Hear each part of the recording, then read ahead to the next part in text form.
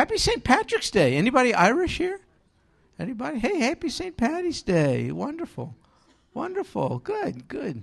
Good to see a few token Irish folks in the class. We don't want too many. Trish, you're not Irish, are you? Are you? Yeah, that's what I was thinking too. Little bit of this, a little bit of... No. I'm not Irish. Yeah, there. Way to go, Jess. Folks, we are in Luke chapter 15. Brother Chuck and I are off schedule. Ordinarily, we do 2 Sundays apiece, but the beauty of being in partnership is when something comes up, we can mix and match. So Brother Chuck just taught last week, which would lead you to think he's supposed to be here today, but it didn't quite work out that way. So I'm here today, and Brother Chuck will be here, Lord willing, next week. That's just the way it is. And Luke chapter 15 is marvelous. I'm going to do part of it. He will do, Lord willing, the next part. It consists of 3 parables, stories. Same theme, that which is lost. First, an animal, then a coin, lastly, a son. I'll do the first 2. Brother Chuck will talk about the third next week. Here's the first. It begins in verse 1. Take a look. Chapter 15. Now, all the tax collectors and the sinners were coming near him. Who's the him? Yeah, we're coming near Jesus to listen to him. Does your Bible render the phrase tax collectors in any different way? Tax gatherers, and someone said publican. It's the same thing. So what was the ethnicity of these tax gatherers, these publicans, these tax collectors? Yeah, they were Jews. Who'd they work for? They were Jews working for the Romans. So where were they on the popularity list with their fellow countrymen? See, that's the point. They were way down. You got to get this deal. I don't know what your thinking is about the IRS today. Probably down. But this is even much further down. I'm going to tell you why. Because here's how they got their income. They collected taxes for Rome from their fellow countrymen. And whatever they were able to extract above and beyond what was due Rome was their income. So they really put the screws to their fellow man. Can you imagine people doing this? Taking advantage of... Let's move on. And so... that's what they did. They were really, really, really ill thought of. Then it says not only these tax collectors, but also sinners. Now, wait just a second. Everybody has this nature. So when you see the term sinners, oftentimes in the Bible, it's used in a more limited technical sense. In this case, of 3 categories of people. Here's the first. Those who sin publicly, manifesting acts of immorality, like a prostitute. The religious leadership labeled folk like that sinners. They sinned immorally publicly, and in so doing, they disqualified themselves from aspects of temple worship. That was a sinner, the religious people thought. Second category would be those who occupied various vocations, like shepherd or tanner. A tanner works with the hides, the skins of animals, means dead animals. The rabbis said when you handle dead animals, a deadness of a spiritual kind corrupts you so that you are disqualified from ceremonial worship in the temple. Tanners, no good. Shepherds, wow, really low on the societal totem pole. They were oftentimes unclean ceremonially. They moved from place to place, meaning they developed the reputation of not being able to be counted on. Many, when they went from place to place, would help themselves to possessions which are not theirs. You could not testify in a court of law if you were a shepherd in that day. It was thought you had no credibility. You would not want your daughter to marry one of these. And they too were disqualified from much temple worship because they had incurred a kind of ceremonial corruption. Then the third category of sinners are those who simply didn't live by the traditions and guidelines set forth by the religious leaders. They may not have observed the dietary laws and things like that. So the religious leaders of the day considered people in those three categories to be sinners. So all these people, tax gatherers and these others, are on the lower rung of society from a religious point of view. Don't you think it's fascinating that the greatest announcement made in the history of humankind, that is to say, of the Lord's birth, was made to who? Shepherds. See, Jesus is about the business of turning all of our hierarchical structures upside down. The last shall be first, this kind of thing. You see what I mean? And so anyway, these people came to Jesus for what purpose, according to the verse? To hear him, to listen to him. Now listen, this is not a Greek class, and I'm not trying to tell you this to impress you. I just want you to get this and be excited about this. See where it says the tax collectors and sinners were coming? It's a tense in the Greek. You know, this was written in Greek originally. So it's a tense. This verb is a tense in the Greek, which means it happened a lot. Habitual action, not one time. Not they came one time, they checked them out, they didn't like what they saw, see ya. Not like they visited church. Let's see if church is a cool deal. I don't like church, I'm leaving. No. It wasn't that. It was regularly, repeatedly, they were seeking him out for the sole purpose of listening to him. Why?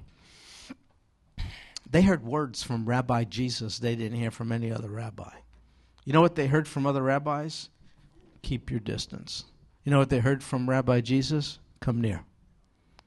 My goodness, a message of safety and acceptance drew these people who were marginalized people in society, drew them to the Lord Jesus. And so that's what happened. So speaking of the religious leadership, here they are, verse 2. Both the Pharisees and the scribes began to grumble, saying, "This man receives sinners and eats with them." They were probably an official delegation sent from upper religious leadership in Jerusalem to go spy out this renegade Rabbi Jesus so as to find a cause of accusation against him. And they did. They found one. Look, it says, he receives sinners. What's worse, he even eats with them. What does that mean? Well, today, if you get a bite with someone, it doesn't mean much more than, you're hanging out, you're eating some food. But in that day, in the Middle East, and even now, it meant a kind of level of fellowship and intimacy, the likes of which we can't quite relate to. To dine with someone means I accept that one. So the Jewish religious leadership said, good night. He is accepting prostitutes, tax gatherers, and all of these people. And therefore, he is patronizing, he is accepting, he is supporting their lifestyle. Not true. He accepted the sinner. He did not accept the sin of the sinner. And the reason he accepted the sinner is that in getting close to him, the sinner might be transformed and cease to be a sinner and become a son or a daughter. I must tell you, this whole concept was foreign to the religious leaders of the day, many even today. It wasn't foreign for Jews in that day to collect money for the poor, alms for the poor. They would give their tithes and offerings to the temple or the synagogue. A portion of it would go to meet the needs of the indigent, those who are hungry. That's one thing. But nobody would eat with those who are hungry. Here's my money, go get yourself a burger. But I don't want to hang, because if we hang, I might get cooties. You're going to transfer cooties. But the Lord Jesus wasn't afraid of cooties.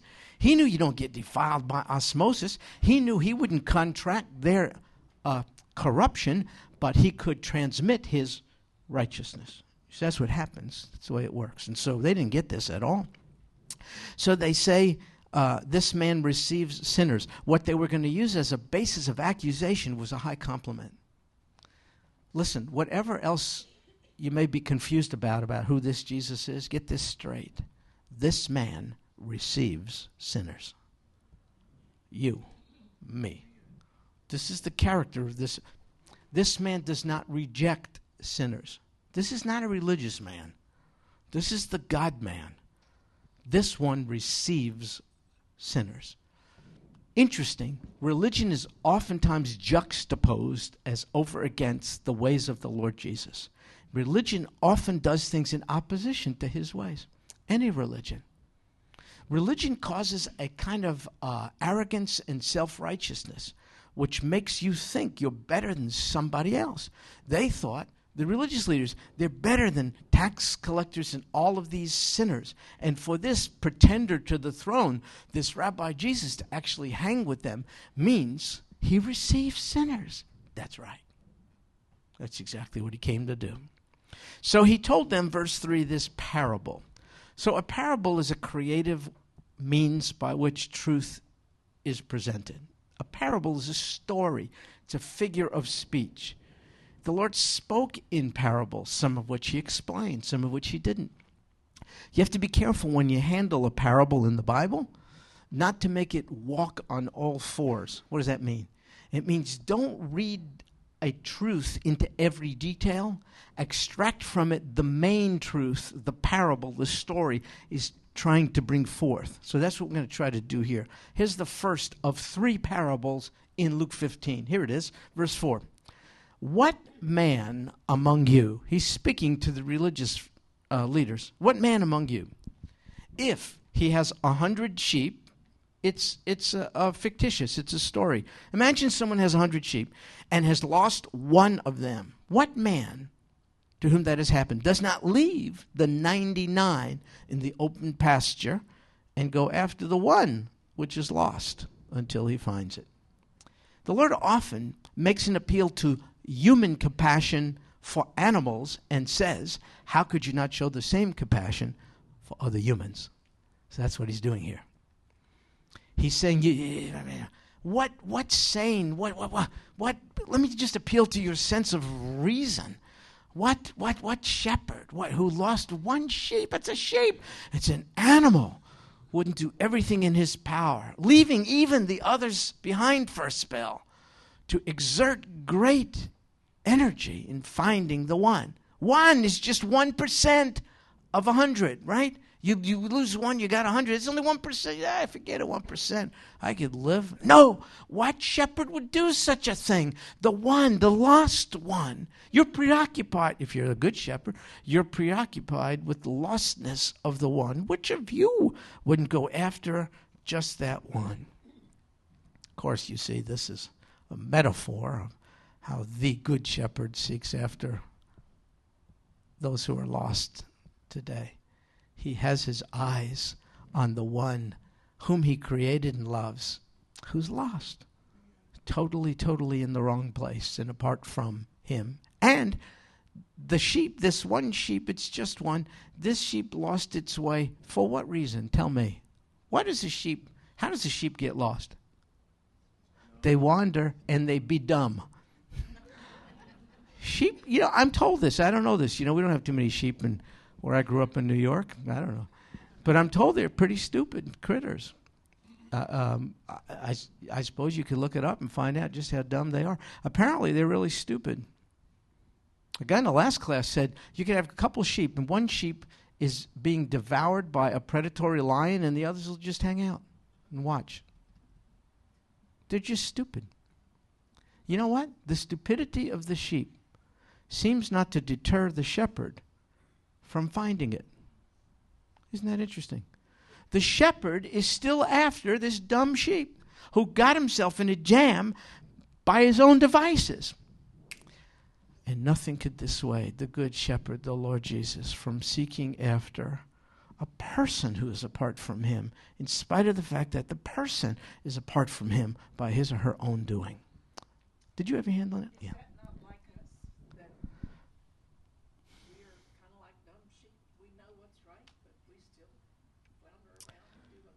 Linnell, I wish you would speak for yourself.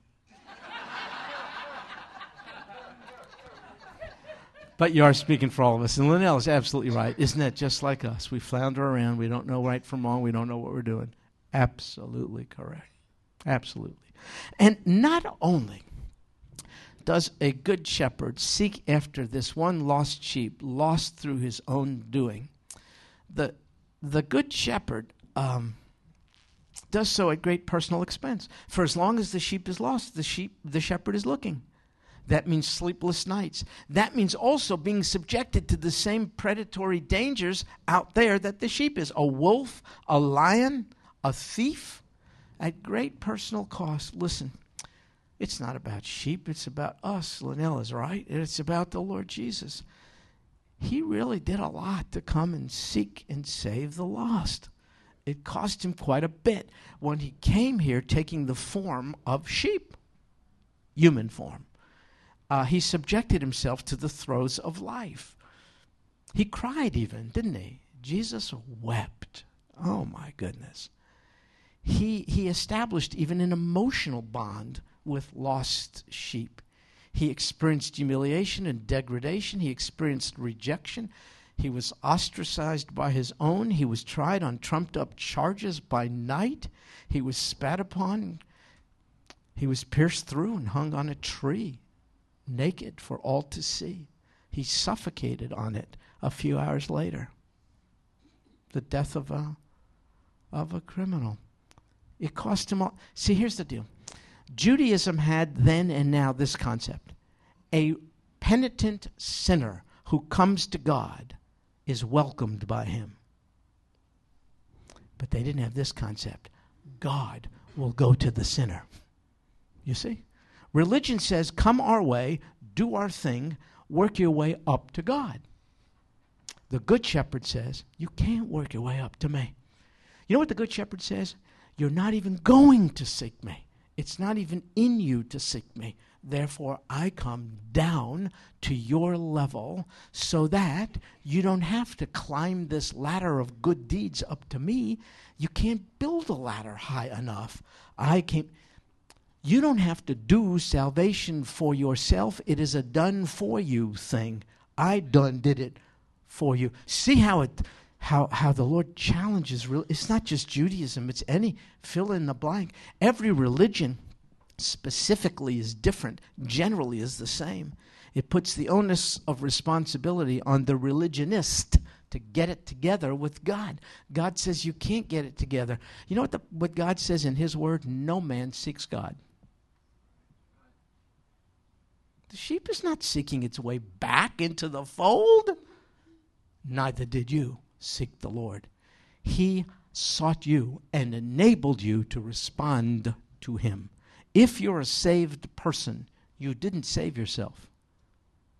You've been saved by the Savior who had his eye on you from before time. Now, boy, I'm getting really close to this word which Baptists hate. It's called election.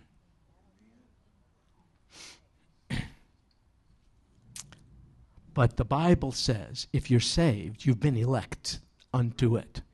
Now, I know that engenders a whole lot of questions. If that's the case, does it not rule out human choice? I didn't say that. But which is it? Did you choose Jesus or did Jesus choose you? The answer is both. But wait, you can't harmonize those two. That's right, I can't. That's how great God is. He can. I don't know how they work together. I'm just overwhelmed by the fact that they do in the mind of God. You are called a dead person, spiritually speaking. How does a dead person walk an aisle merely because a preacher invites him to?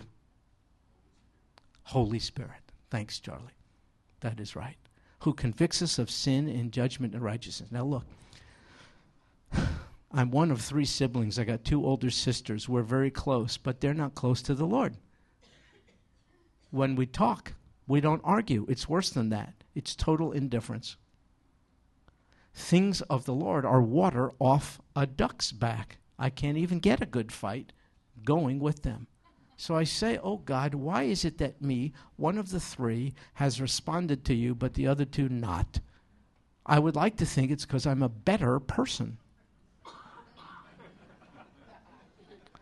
Okay, fine. That doesn't work. Thanks for your vote of confidence.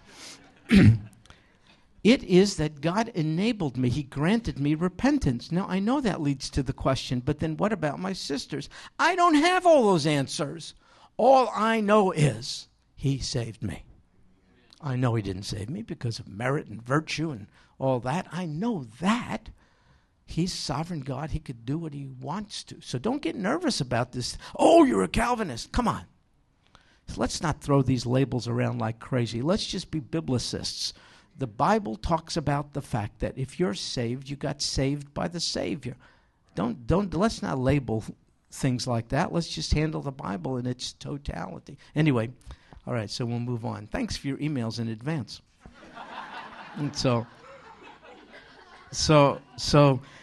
look, this notion of a God who's come at great sacrifice to seek and save the lost was foreign to the Judaism of the day. It is an overwhelming kind of a thing. So here's what happens now. When this shepherd in the parable finds the sheep, look, verse 5, when he has found it, look what he does. He lays it on his shoulders, rejoicing.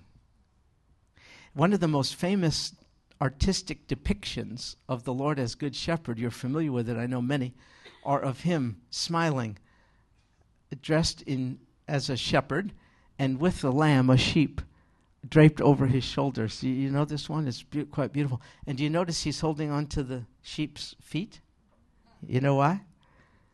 So it doesn't get away, because the sheep has not become all that smart, just all that saved now, but the sheep is prone to wander, and it's not going to happen. I love John 10, verse 28. I give eternal life to them, and they shall never perish, and no one shall snatch them out of my hand. If you're a saved person, the security of your salvation does not have to do with your strong grip on the Lord. It has to do with his strong grip on you. You see? That's the assurance of your salvation. So the poor sheep was probably exhausted, hungry, tired, scared. There's no hint of the sheep being confronted by the wrath of the shepherd who found it. We don't see mention of a whip and a kick, get back where you belong. No. We see delight. The shepherd picks up the needy, foolish, tired, exhausted, and hungry sheep, lays hold of it gently and yet securely and firmly to bring it to its place, to bring it to where it belongs, to bring it into the fold. There's no hint of a reluctant shepherd here scolding the sheep. You just have to know this. Listen here. This Jesus has done everything necessary for you to be in his fold. He's not mad at you. He's not going to yell at you. He's not going to preach at you. He's going to say, you are lost. I came at great personal sacrifice so that you could be found. Will you allow me to lift you up and bring you to the place where you belong? Religion says you have to hold all this at arm's length. You're one of those defiled people. The Good Shepherd says, not only is that not true, but I've come to find you. You're not even looking for me. Don't keep the Lord Jesus at arm's length when he has spread out his arms wide so as to embrace you, lift you up on his shoulders. And notice the joy and elation. Verse 6, when he comes home, he calls together his friends and neighbors, and he says to them, rejoice! Rejoice with me, for I have found my sheep which was lost. So that's a theme here. When the Good Shepherd finds the lost sheep, not only is there not disgust, anger, there's joy which is contagious. He wants to spread the joy. A sheep was lost, it is now found. And he tells all the neighbors, because the sheep which was lost is now in its intended place. Now that's the parable. Here's the application. Verse 7.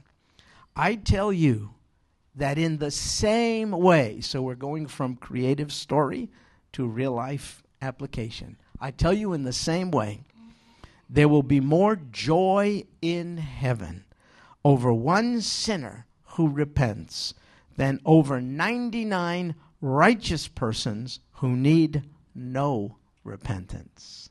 Well, who is it that needs no repentance? Right. It's just people who think they don't need repentance. So here the Lord is likening the 99 to the Pharisees, who were caught up in a sense of their own self-righteousness. Listen, the Pharisees would be quick to say, "You are right, Rabbi Jesus, to identify through the parable these tax collectors and sinners as lost sheep." They would agree there. But they would not see that the same description applies to them. How could we be lost? Look at our vestments. Look at our clerical garb. Look at the liturgy we perform. Look at our incense. Look at our this. Look at our that. Look at the big top hats we wear.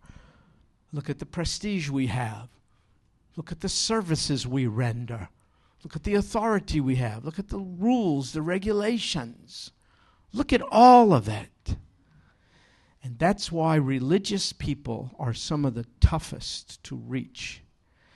It is not sin that keeps a person out of heaven. It's rejection of the sin bearer that keeps one out of heaven. And one who refuses to see his or her lostness sees no need for a sin bearer, and thereby causes the sin bearer no cause for rejoicing. But the one who says, "I am lost. I'm hungry. I'm tired. I'm wandering aimlessly. I need the Savior's big shoulders to lift me up and out of it and carry me home." That one causes the Savior and all the host of heaven to experience great joy and great rejoicing. So you see this juxtaposition, two responses in the parable, and the one to follow, you see grumbling by religionists and joy by the Redeemer. Quite interesting. So today, religious people and those who are self-righteous, for instance, and I know I get on this kick a lot, and here I go again. A lot of Hollywood folks, I say Hollywood, but just say well-known, popular folks, rich and famous folks, are given to all kinds of causes, many of which are wonderful. Feed the poor, protest hostilities, persecution in Sudan, whatever the deal is. These are all good things. Don't miss the point. Maybe it's cynical me, but I often think, good night. What it means to many of these people is an excuse from identifying and admitting to their own lostness. Because they could hide behind token acts of self-righteousness and thus make the defense, I don't need someone else's righteousness imputed to my account because I got enough of my own. Now, why do I say something like that? Because those very people seem oft to be engaged in the most godless lifestyles. Why do people get married in Hollywood? I don't understand what the point is. There's no intent to stay with it. I mean, every 3 days, someone is dumping his spouse or her spouse for somebody else who looks better. I mean, why don't you just go from one to the other without wasting your time and with the license? And see, I'm not seeing a consistent. So these are good projects, but the projects seem to be cosmetic, added on, tacked on to the essence of the person, because the essence of the person is revealed not in the project where people build a house or something like that, whatever the deal is. The essence of the person is what they do in the dark. It is not a pretty. I don't misunderstand. That's me too. Yeah, I'm lost too. That's why all these it's some of the most immoral, depraved people in the world are at the forefront of the environmental movement. Why? Because it can externalize the problem. The pollution is in the air. No, it isn't. It's in here. But if I don't want to admit to that, I talk about a new light bulb. See, if I don't want to have to admit I have let down Father God through sin, then I can instead substitute Mother Earth. And it becomes the deity I can control instead of the deity with whom I have to make do. Environmentalism is a religion. I didn't say we shouldn't be good stewards. Christians ought to be on the forefront of it. I'm talking about environmentalism, capital E. It's unbelievable. Oh, I'm so glad our home is eco-friendly. Yeah, and you're living in it with someone of the same gender.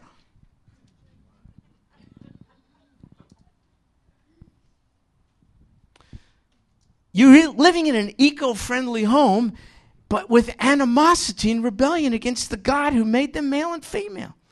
Now, where do I get this? All you got to do is watch House Hunters. That's unbelievable to me. House Hunters, it's like primetime TV. You know, it's not like HBO, 2 o'clock in the morning. It's House Hunters, for crying out loud. Every once in a while, you get a guy and a gal who happen to be married. Wow, that's odd. Usually it's 2 ladies, life partners, 2 guys, life partners, a guy and a gal living together, thinking about one day getting married. What the heck? Oh, I'm glad this is eco-friendly because we want to do our share for the environment. What are you talking about? You have already polluted the environment. Me too, me too, me too. But this is what I'm saying. If you don't see your lostness, then you think because you buy an eco-friendly home, you got brownie points with Mother Earth. Maybe. But not with Father God. So you see what the Lord is saying? I don't rejoice over self-righteous religionists and good doers. I rejoice over the person who says, all your righteousnesses are like dung, garbage, filthy rags to me. That's what he says. Okay, so now you got a second parable. I'll take less time with this one because my blood pressure is going up. Did you notice?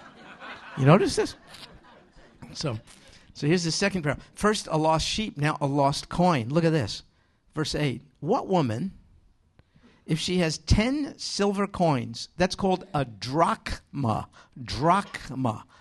There's a denarius, but this coin is a drachma. The equivalent of 1 day's wages. Drachma. Why 10? I'll tell you in a second. What if a woman has these 10 silver coins? She loses 1. That means she has 9 left. What woman doesn't light a lamp, sweep the house, and search carefully till she finds it? Well, what do you mean light a lamp? The Lord is using in the parable a poor lady. Poor people lived in houses then without windows. She lost 1 of her 10 coins. She can't see. She has to light a lamp. She's sweeping feverishly. Why? It's just a coin. What's the big deal? I know it has monetary value. It's a day's wages. Okay. But what's the big deal? It's not that big a deal. Yeah, it is. Because this is what a young Jewish girl would receive when she got married. She would receive a headdress or headband consisting of 10 silver coins. It was probably part of her dowry from her father. And she would wear it proudly. I'm wedded now. My status has changed. Here is my husband. I am his bride. Look, if she lost 1 of the coins, therefore, can you imagine the shame and embarrassment? Therefore, what woman in that situation, says the Lord, wouldn't look feverishly for it until she found the coin? And when she has found it, verse 9, she calls together her friends and her neighbors, and she says, here's the theme of joy again, rejoice with me, for I have found the coin which I had lost. Sheep lost because of stupidity, a coin lost maybe because of negligence. What's the difference? Lost, lost, lost. But the one who finds it still rejoices when it's found. In the same way, here's the application, verse 10, I tell you, there's joy in the presence of the angels of God over one sinner who repents. So we learned something about heaven. It's a place of great celebration and joy, particularly due to the fact that ones who are lost have been found. Great joy. This is what God rejoices over. This is who he is. Don't you see there's no reason for you to be apart from him? He would not only not give you a piece of his mind if you admit to your lostness and run to him to be saved. He and the whole heavenly host would be given a cause of great rejoicing. That's just how important you are. He came at great sacrifice. A woman looks feverishly for a lost, inanimate object. A man looks feverishly for an animal. How about the giver of life? Don't you think he'll look feverishly for you to whom he gave life and wants you to live it the way it's supposed to be? The way it's supposed to be lived. Religion had no such concept. The term Pharisee means to separate from. And they did. They used their religion to erect a barrier between them and the unspiritual. They had all these rules and regulations and garments and vestments and all this crazy stuff which separated them from the mass of humanity. And they thought they were a cut above, and they thought they, by osmosis, could get some spiritual disease from others, and therefore they separated. They were Pharisaic. They were religionists. They separated, and the Lord said, the problem is separation from me. Me. And he said, unlike you, I came to bridge the gap so that there need not be any separate. Do you know in the Bible, when the Bible speaks of a person who doesn't know the Lord, it doesn't really call them unsaved. It calls them lost. What does that mean? If something is lost, it's out of place. If a person is lost, that person is out of place. That person's place is to be close to the giver of life, not distant. Lostness not only means out of place, but out of purpose. A lost sheep is of no value to its shepherd. A lost coin is of no value to the woman. A lost person is of no value to the giver of life who intends to be glorified through all people. Can you see why heaven rejoices when a lost one is saved? Now they're in the right place. Now they can live according to their purpose. And that is for the creature to give glory to the Creator. Charlie? I've been told that shepherds, if a sheep becomes a serial walker outer, that he has a tendency to break one of its legs and nurture that sheep himself till that sheep recovers. And I know, like in Moses' case, David's case, they both got their legs busted, so to speak. Interesting. God has a way of disciplining. Yeah. It becomes serial walker outer, so to speak. Yes. Well said. Folks, can you see, again, the parable, you could read a little too much into it. The main thing is for Jesus to be distinguished from all other pretenders to the throne as someone who came at great sacrifice in order to save ones who cannot do a thing for themselves, who are really lost, who are really disoriented and confused and without any hope. He came to do all of that. Jesus is not inviting people into a religious system, as religionists even today are. You can convert to Islam, you can convert to Judaism, any ism. You can do all of those things. There's an initiation procedure, you know what I mean? And then you take on the accoutrements of the faith. It might be in Judaism, you wear different garments on your head, you wear things underneath, you do whatever you want. In Mormonism, which we're hearing a lot about today, you wear certain garments, you have certain practices and so on. You can do that. You could do that if you want to. But that's not what Jesus said. He did not come so that we join any religious body. He said, I came so that you could be joined to me. And I love the phrase in the Bible that talks about the simplicity and purity of devotion to Christ. You know, if you made it really, really hard, foolish sheep could not get on board. I know various ones, don't ask me why, Gentile folks who are converting to Judaism. I don't understand why you're doing that. Some do, sadly. And then you have to go through all kinds of things to learn, to grow, to begin to fit in. And the shepherd said, I just want to pick you up. Jesus said, would you let me lay hold of you? You don't have to lay hold of any, body of data? I just want to lay hold. Can you see the difference? See the difference between religion and personal relationship? Well, recently someone said, Stuart, when did you become such a religious person? Where have I gone wrong? I don't want to be. I'm no religious. What? No. I told that person, well, see, I used to be a religious person. I didn't become a religious person now because religion was unbecoming to me. I became a redeemed person. Religion couldn't do it. There are beautiful aspects of religion. That's the problem. It's the very deceptive side of beautiful religion. You know, have you ever heard the Mormon Tabernacle Choir? It's beautiful. Have you ever seen them sing from the temple in Salt Lake City? I have. It is magnificent. That's the problem. It's the beautiful side of evil and darkness and deception.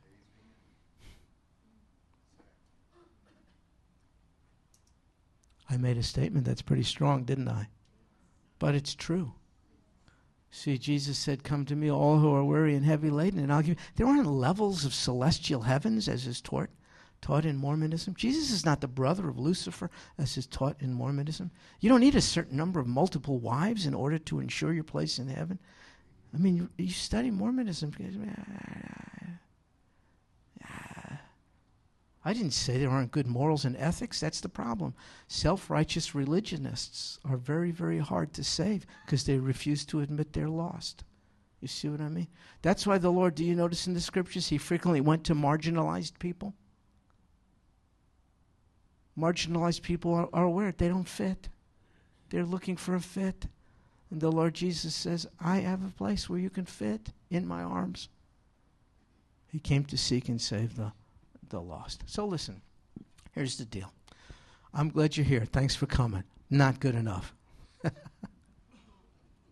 It's very, very possible that you're not connected to this Jesus we've just been speaking about. Thanks for coming, by the way, but you don't get any points. You don't get any points for coming. So what I would like to do is invite you, if you want to talk during the week about this Jesus. Many of us here would be willing to, but since I'm the guy here, you just call the church, say I want to talk to Stuart. There's only one Stuart here, one's enough, and I just want to talk to you. That's all. See, here's the deal. It just occurred to me. Everything's been done for you to be found, for you to be rightly positioned, and to find your purpose in life. Everything's been done. This shepherd has done it all. He's done it all. Wouldn't it be a shame if what he did is in vain on your behalf? It could be. I'm not trying to preach to anybody. It just really could be. I would like to help you to see you're lost. Maybe you see it already. But I would like to accentuate that sense of lostness, not to stay there, because that has to happen as a precursor for wanting to be found, saved, redeemed. So, but maybe I have questions, legitimate questions. Maybe I've offended you in some way. That's the stuff that makes for good conversation. So all you got to do is call. If I'm busy, I'll call you back. We'll pull off to the side. We could be private. We could talk. You could say, I have questions. I have concerns. I have needs. Whatever the deal is. I don't know everything. I don't know about the economy. By the way, nobody does, except those who. Never mind. But I know something about this good shepherd because I know what it's like to be carried on his strong shoulders, and there's room there for you too. That's the deal. That's what I know about, and so I would like to talk to you. So all you got to do is call. It's very private, confidential, no charge, not too much, a little bit, and we get together at a time that's convenient to you. Why do we do that? I'll tell you why. I just thought about what the good shepherd did to make himself available to us. We ought to do a few things to make ourselves available to you. So that's the deal. You're not imposing. You understand what I mean? So get this right, would you? Make sure you're right. Make sure you're in the fold. Make sure you're in the Lord's embrace. Make sure you've permitted him to be a good shepherd for you. So give me a call during the week. We'll be glad to talk with you. Lord Jesus, why? Because you've changed us, and now we find our place and purpose, and it's to do that which is pleasing to you. Why not? You're the good shepherd. Thank you for making yourself so accessible to us. You really have done it all, so that now it's up to us to respond. Oh, God, I pray there be not one person here whose response is rejection of your offer. That would be terrible, terrible, eternal tragedy. So, Lord Jesus, grant salvation to those who stand in need of it. That's how it works. That's what you've come to do. Why? Because you are one who receives sinners. Thank you so much for doing that, for such are we. This we pray in Jesus' name. Amen. Well, God bless you, folks. See you sometime.